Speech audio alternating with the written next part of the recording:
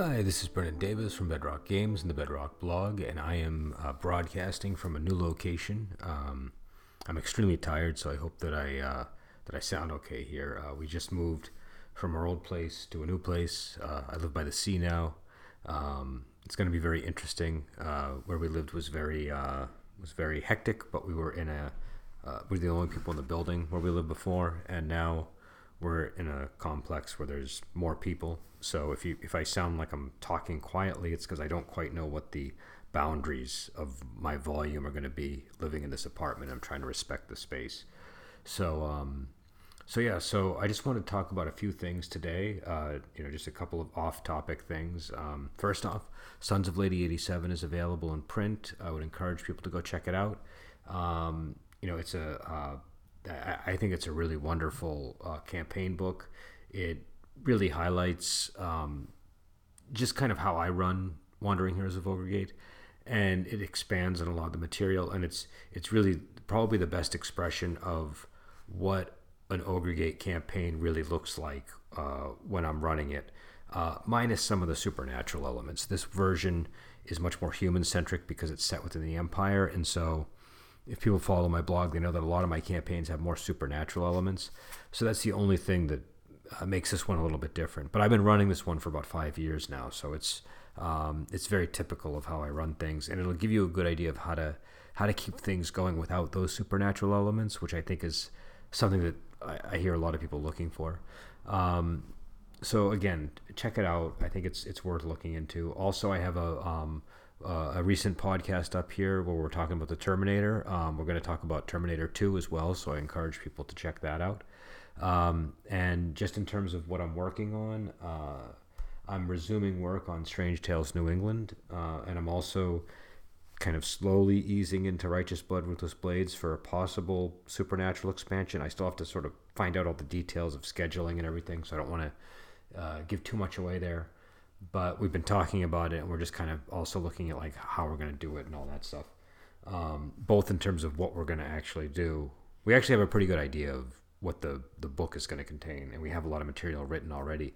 But in terms of how it's going to be released and that kind of thing, I also have some books here that I've been reading, which I want to talk about. Again, I've been doing Strange Tales New England, and that's really based around local supernatural stuff. And I apologize for the background noise there. I live in an apartment now, so you may occasionally hear people in the hall or people downstairs. So just until I can soundproof this, there's just going to be sounds.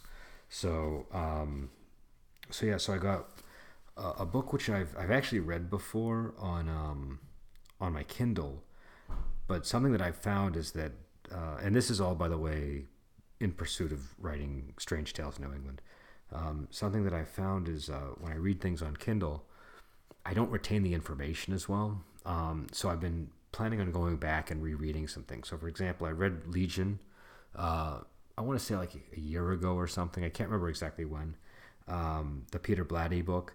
And it was very good. It held my interest, and I remembered a lot, but I felt like I didn't retain as much long-term information from that book as I would as if I had read it in print. And I think that's just a product of me growing up reading books in print. I don't know if people that grew up on Kindle would have that same issue, but for whatever reason, something about physically touching the page and turning the page and being very aware of where I am in the book is all an important part of my memory. And so I just don't remember things as well when they're in Kindle. I still can get good information out of a Kindle book. I can still enjoy them, and they're great for saving space, so I use them for that. And the place that we moved into actually has very little space, so not only have I had to throw away all of the books that I have at my house for the most part, with the exception of some key RPG books and some key research books. And I mean key, I mean like not even like a row of books on a shelf.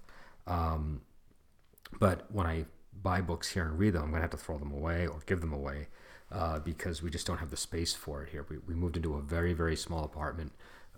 Where I live in Massachusetts, it's pretty expensive to get an apartment, and the area we moved into, we got a pretty good deal.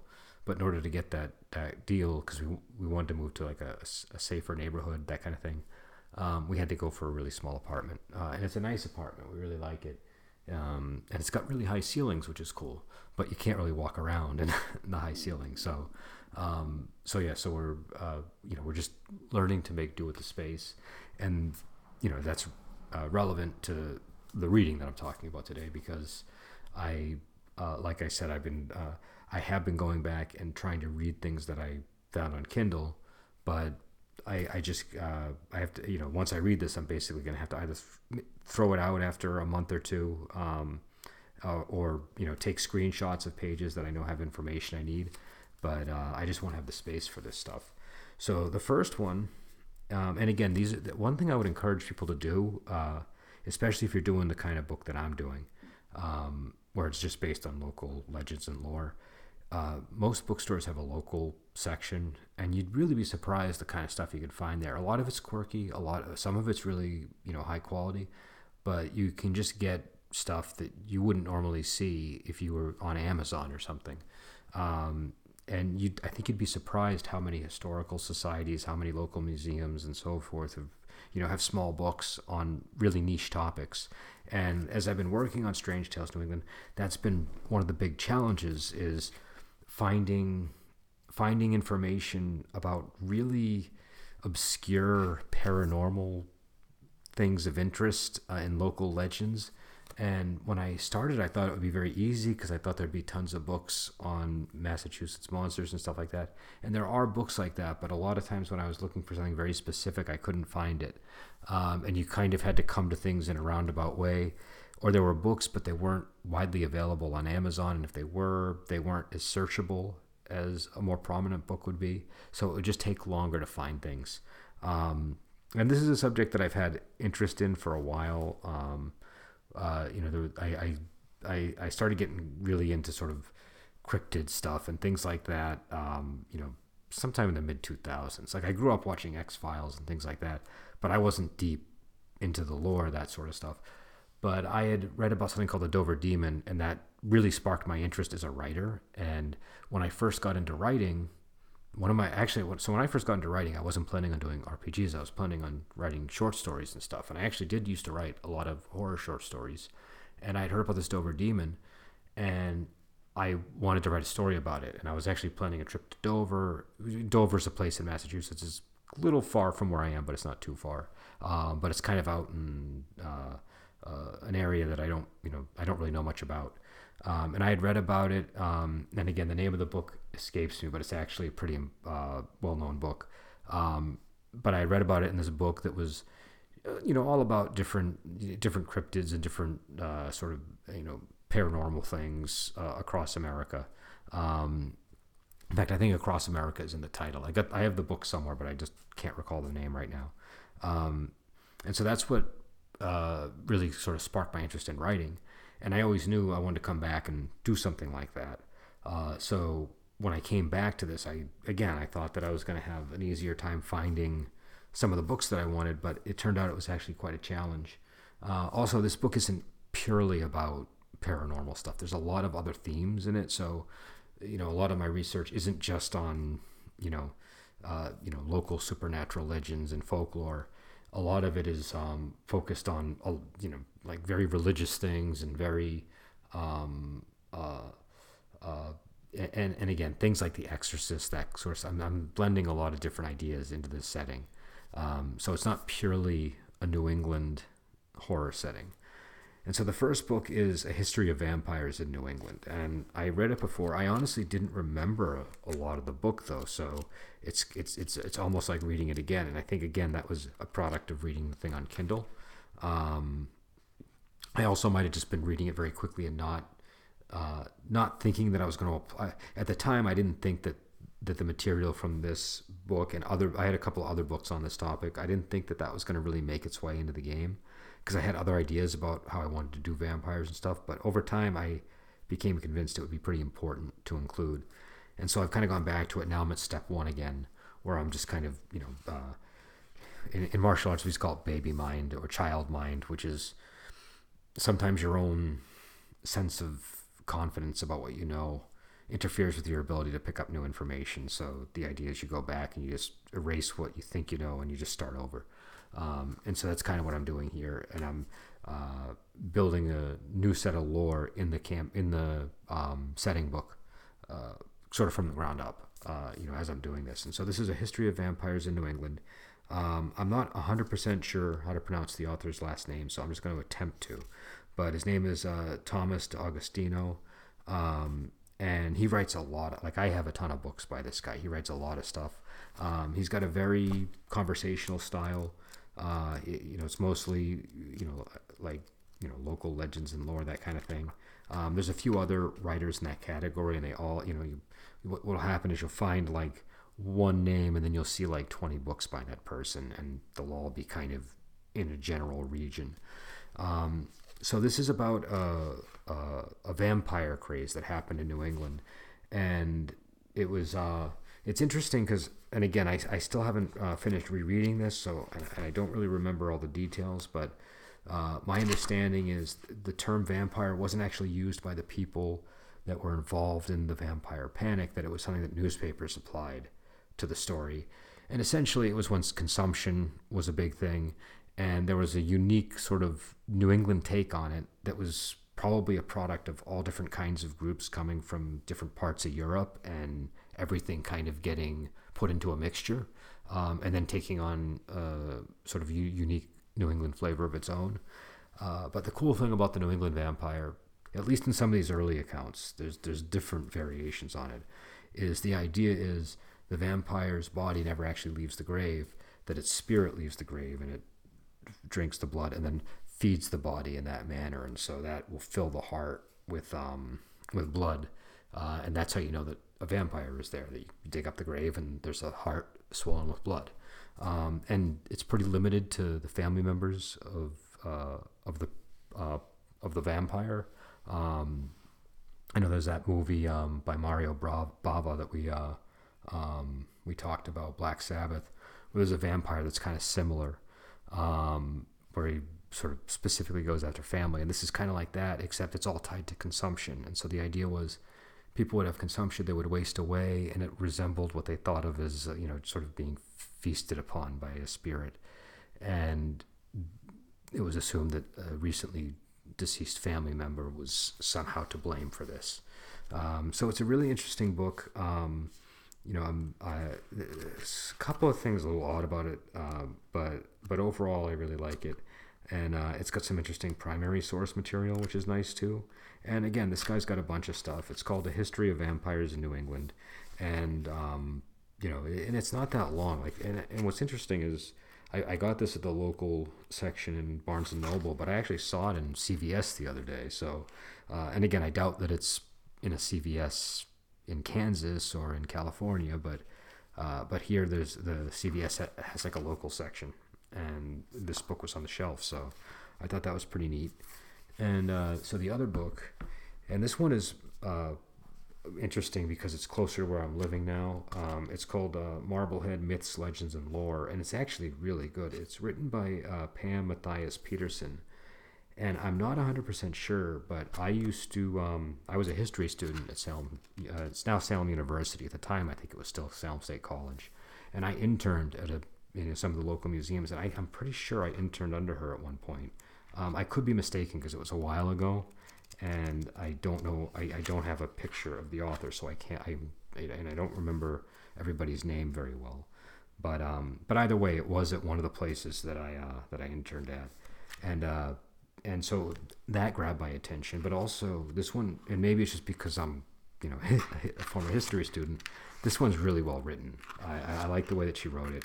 It's very clear. It's not bogged down in any kind of academic language, but it's very precise, and it's very evocative when it needs to be, but not so evocative that you feel like she's deviating from history or facts. So it's just the sort of what I call the no BS style of history narrative. And also because the writer was I think she was the director of the Marblehead Museum and Historical Society. The good thing about that, so a lot of books that you get in history, they're written by professors of history, which is great. I mean, I have a lot of books written by professors, and I love them.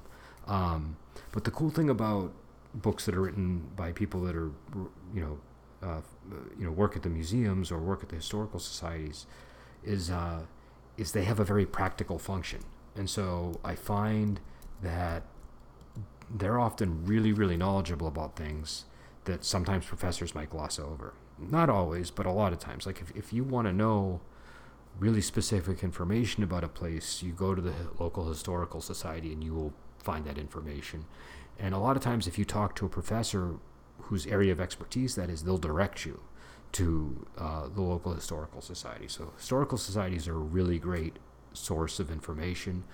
And I thought that it was interesting that the book was written by the lead of that historical society, the director, I should say. But because you just, with these local books, you never know what you're going to get. You can get a person who's a professional historian. You can get a person who's doing this as, you know, they're, you know, maybe they have their background is more in literature or something, and they're kind of doing this as a pursuit of writing. Sometimes you'll get people who are like history teachers or things like that, and sometimes you just get people who are, that's not, they're not specialized in history, but they have an interest, and so you get a wide variety of voices, which is what I really like about this particular topic. There's not like it's not like history or some other areas where you're only getting things written by people that have a particular degree or have a particular profession. You could be anything, and it seems like you could write a book on this sort of subject.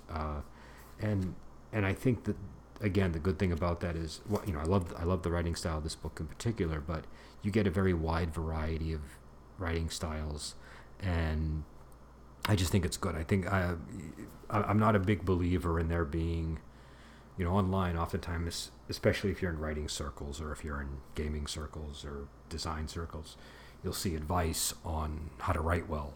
And I'm not a big believer in having homogenous writing advice or writing style. I think that, everybody should sort of find their own voice. And I kind of have a blue-collar approach to, I think sometimes we get snobbish about these things. And so, again, it's one of the reasons why I like this genre. But this book in particular is very well written.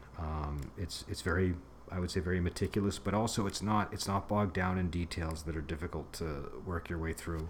It's very entertaining. And so I'm only a few chapters in, but, for example, it talks about, in chapter 2, I was just reading about a guy named, I think it's Wizard Dimmond. I don't know if it's Dimmond or Diamond. It's spelled Dimond, and I'm not sure the actual pronunciation of that. But he's I think he's the grandfather of Moll Pitcher, who was sort of a prophetess of and seer who lived in Lynn. And again, not to be confused with the other Molly Pitcher. But she's somebody who's very famous and known about locally. Lynn, Massachusetts was a big area of the spiritualist movement here. It was like the epicenter. And so there's a lot of interesting stuff that happened there.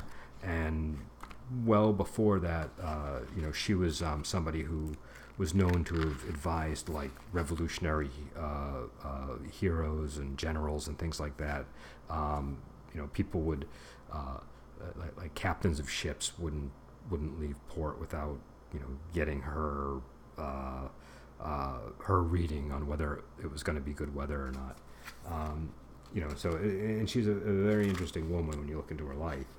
And there's a book which I've read some of. It's a little bit old and difficult at times. One day I want to sort of sit down and read the whole thing. It's kind of hard to get a good copy though. But it's called the Celebrated Moll Pitcher's Prophecies. You can basically get it online for free these days, and it's pretty interesting. And so, this book gets into that. It gets into somebody who was hanged as a witch from Marblehead. It gets into some of the local legends and early stories of the founding of the town. But it's just all very interesting stuff, and it's a fairly I would say a fairly light read. It's not. It's only about I don't know. It's like 100 pages maybe, 122 pages, but that's including the index. So it's not like one of these 400-page history books or anything like that. It's something you can sort of sit down. What I've been doing is like when I go do laundry, I'll read like a chapter, and I'm really enjoying it. And again, this is all with Strange Tales of New England in mind. And I took a break from it. I really needed to recharge myself creatively a bit. I'd been working on so many projects, and sometimes you get tunnel vision when you're working on things, and so I just I needed to get back to Ogregate for a little bit because I was finding that I was not remembering things as well as I should with Ogregate, and I had just released Sons of Lady 87, so I took a break and got back into Ogregate and started talking about Righteous Blood with this Blade, and now I'm getting back into Strange Tales New England. The book itself is actually largely done, and now it's sort of more a matter of revision and putting the finishing touches on things and fleshing out areas that I left gaps in. Like sometimes when I design something, if I know what something's going to be, I'll leave it blank for a while and then get back to it as I'm working on other things, because you have to jump around a document a lot. Sometimes that's dangerous though, because then you go back and you don't have no idea what you tried to do. So I have to go in and I have to flesh out some gaps. I'm also going to change a lot of things. Sometimes you sort of start layering more and more ideas, and you get a better sense of things, and you have to kind of go through and revise. And so I've written like 3 or 4 introductions, and I think I'm probably going to revise the introduction again. And my GM section is filled with ideas, but I need to really thread everything better. So just stuff like that. And reading books like this is a big part of just getting back into the swing of it, and also getting some crucial information while I'm at it. So I don't know when I'm going to be releasing that. I'm taking my time with everything right now, and we'll see when it comes out. But I have the maps, and now we should be moving into the art phase fairly soon, and so it'll be ready to go, once I sort of settled on all of the details of the manuscript, I think. So that's basically what's going on. It's been a while, so I wanted to do kind of a long, really casual one of these things. Also, I wanted to see how well I can do this, because I haven't talked off the cuff in a long time. This is all off the cuff, by the way, if you couldn't tell. I'm sure you can, but this is all, just me just talking off the top of my head, and so which would explain all the ums and oohs, I'm sure. So the other thing about Strange Tales is of New England in particular is that it's getting into a lot of it's pulling a lot from like Dante and stuff like that. So something that I'm doing, and I don't really want to draw attention to this, because I feel like it's really just for my own personal satisfaction. It's not really, it doesn't make the game more gameable. It's just something that I'm kind of doing because I like it. And it's also forcing me to think out of the box sometimes. But one thing that I'm doing is I'm taking I'm taking the Purgatorio from Dante, which is the section of the Divine Comedy on Purgatory. And there are, I forget the exact number of cantos that there are in the Purgatorio, but however many there are, there's that many locations on my main map in the book, and for each one I went through and I kind of originally just made them, and then I kind of later would reorder them a bit to fit some of this, but what I wanted to do was kind of have that clash with me then going through and reading each canto and revising it with the canto in mind, or layering things from the canto into there thematically. And I found that interesting because it was a cool way. Number one, it was a very interesting way to read Dante.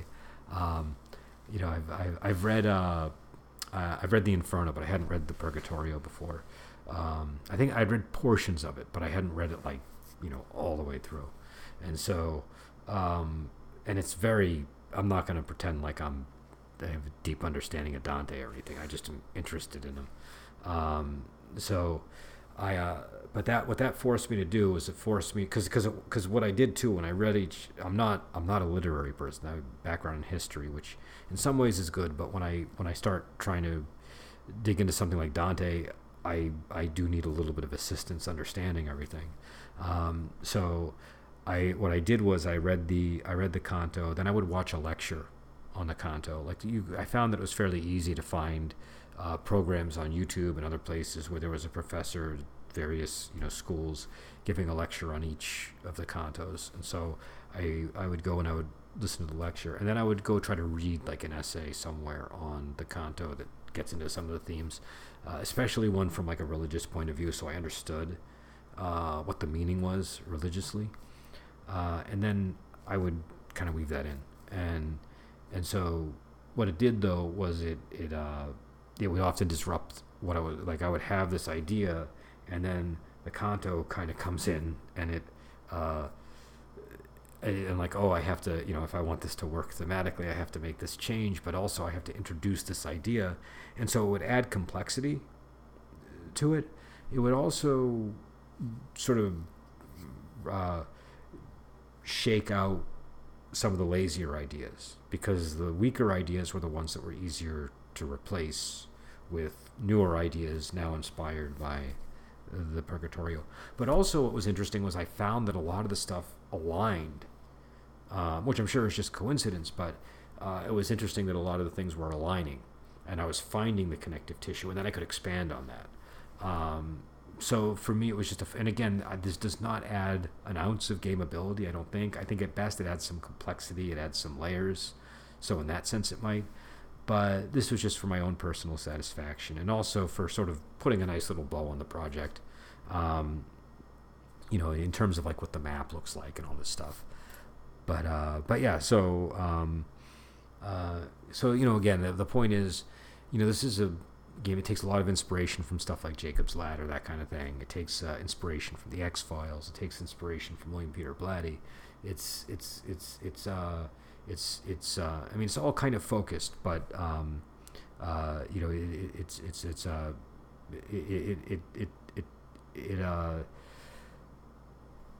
don't know.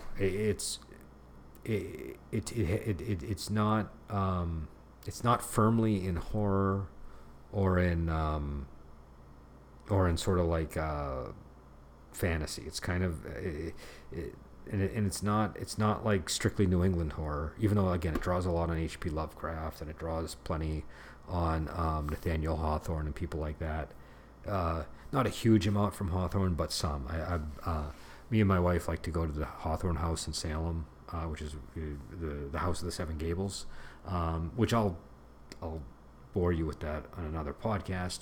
But it does take some inspiration from Hawthorne. The problem with Hawthorne is his writing style, for me, is a little bit, I don't know, I find it a little sludgy to get through at times. There's a lot of really good ideas in Hawthorne, but it's a very old style of writing, and so I don't always find it that pleasurable to read. A writer like Lovecraft I enjoy more. There are other, New England writers, and non-New England writers writing New England stories that I've taken some inspiration from, but I'm really trying not to make this a New England horror game, but a horror game set in New England. And I don't know how well I succeeded or not at that, because New England's kind of baked into me. So, we'll see. But I think what you'll also see is that it's not a very stereotypical depiction of New England, because I've been living here, well, pretty much my whole life. I spent 5 years out in California, but but I was born here. I moved when I was like 8, and I came back when I was like 13. So I've lived in this area my whole life, but I do have a sense of contrast because of the time away. But I think when you see New England in the movies and stuff, and this is whether it's like a crime movie about Boston or whether it's like a movie that's trying to capitalize on sort of the New England autumnal landscape or whatever, is it's a really, number one, it's like they're depicting New England 30 or 40 years ago most of the time. But number two, I don't think a lot of the concepts that get imported or transported or transposed or whatever the term would be align as well as people think. So you'll see a movie or read a book or read a story about a small town in New England and what that means. And I don't think I think people import more prevalent ideas about rural life from other parts of the country that maybe have more play in the media onto a place like Massachusetts or New Hampshire, and it doesn't quite resonate the same. So I think one thing that I'll be able to do, and again, I'm not saying that somebody who's not from New England shouldn't be writing stuff about New England. It's an interesting place. I think everybody should be. And I don't really happen to care if somebody gets something wrong or if it feels like New England 30 years ago. But one of the cool things about, I think, my point of view here is that I can give some insight into what it really looks like. So everything that I'm putting in the game, it might not look like New England as a lot of readers imagine it, because they're going to see things in there that they don't associate with New England. For example, I'm going to focus on some of the more urban environments that we have here, like cities and things like that. And usually, when people do New England, it's like suburbs or like a very fall landscape or Salem or whatever, which is a city, but it's not in the sense that I'm talking about. So I'm just going to have a broader range of imagery, I think, number one, but also I have a really good sense of the geography, and so. Whenever I've made games about other places, one of the hard parts of that is I don't live, if I don't live there, I can't really know what it's like on the ground. And so that's fine. It's a game. It doesn't really affect things too badly. But I was able to capitalize on knowing, pretty intimately what it means to travel from, Peabody to Newburyport, for example. And what it means to go north along the coast versus to go west, and just stuff like that. So I've been able to just incorporate some of that stuff. And also, most of the players in my group are from different parts of Massachusetts or New England, so we're getting so when there is something that I don't know about, I can get a pretty good handle on it if I ask somebody else. One of the things that comes up a lot is like the pronunciation of place names, especially in Massachusetts. And there's been ones that even I have that I've not done well with. If I don't hear them that much, or if I just am not thinking, so that's been kind of interesting when if I'm talking about a town that's like outside my area in Massachusetts, but somebody else knows it, they can say right away. So like one that came up was, I think there's a town called Leominster, and I even know that this one is called Leominster, but I forgot, and so I called it Leominster, I think, and I was pretty quickly corrected. But a lot of the place names around here, they're written phonetically a certain way, and then they're pronounced totally different. So a good example that people would recognize instantly is like Gloucester. If you looked at Gloucester as it's written on the page, it doesn't resemble how it sounds. There's a lot of places like that. Another one would be Haverhill, which actually some of my players are from Haverhill. It looks like it's pronounced Haverhill, but we're so used to pronouncing it as Haverhill that when I pointed that out to somebody in my group, they couldn't even imagine how somebody would pronounce it another way. And then when I told them Haverhill was the way people sometimes mistook it to be pronounced, this person was very surprised, because they just wouldn't have thought of pronouncing it like that. So again, I've gone on way too long of a tangent here with this stuff, so I'm gonna end it here. But again, check out the Sons of Lady 87. If you get a copy, definitely share your thoughts online, write a review, spread the word. It's really hard to market these days, so I really am grateful anytime people post something online, or anything that just helps spread the message about our games. And if you have any questions, feel free to go onto the blog and send me a question on our comment page. And so I'll head out, and until next time, I'll talk to you later.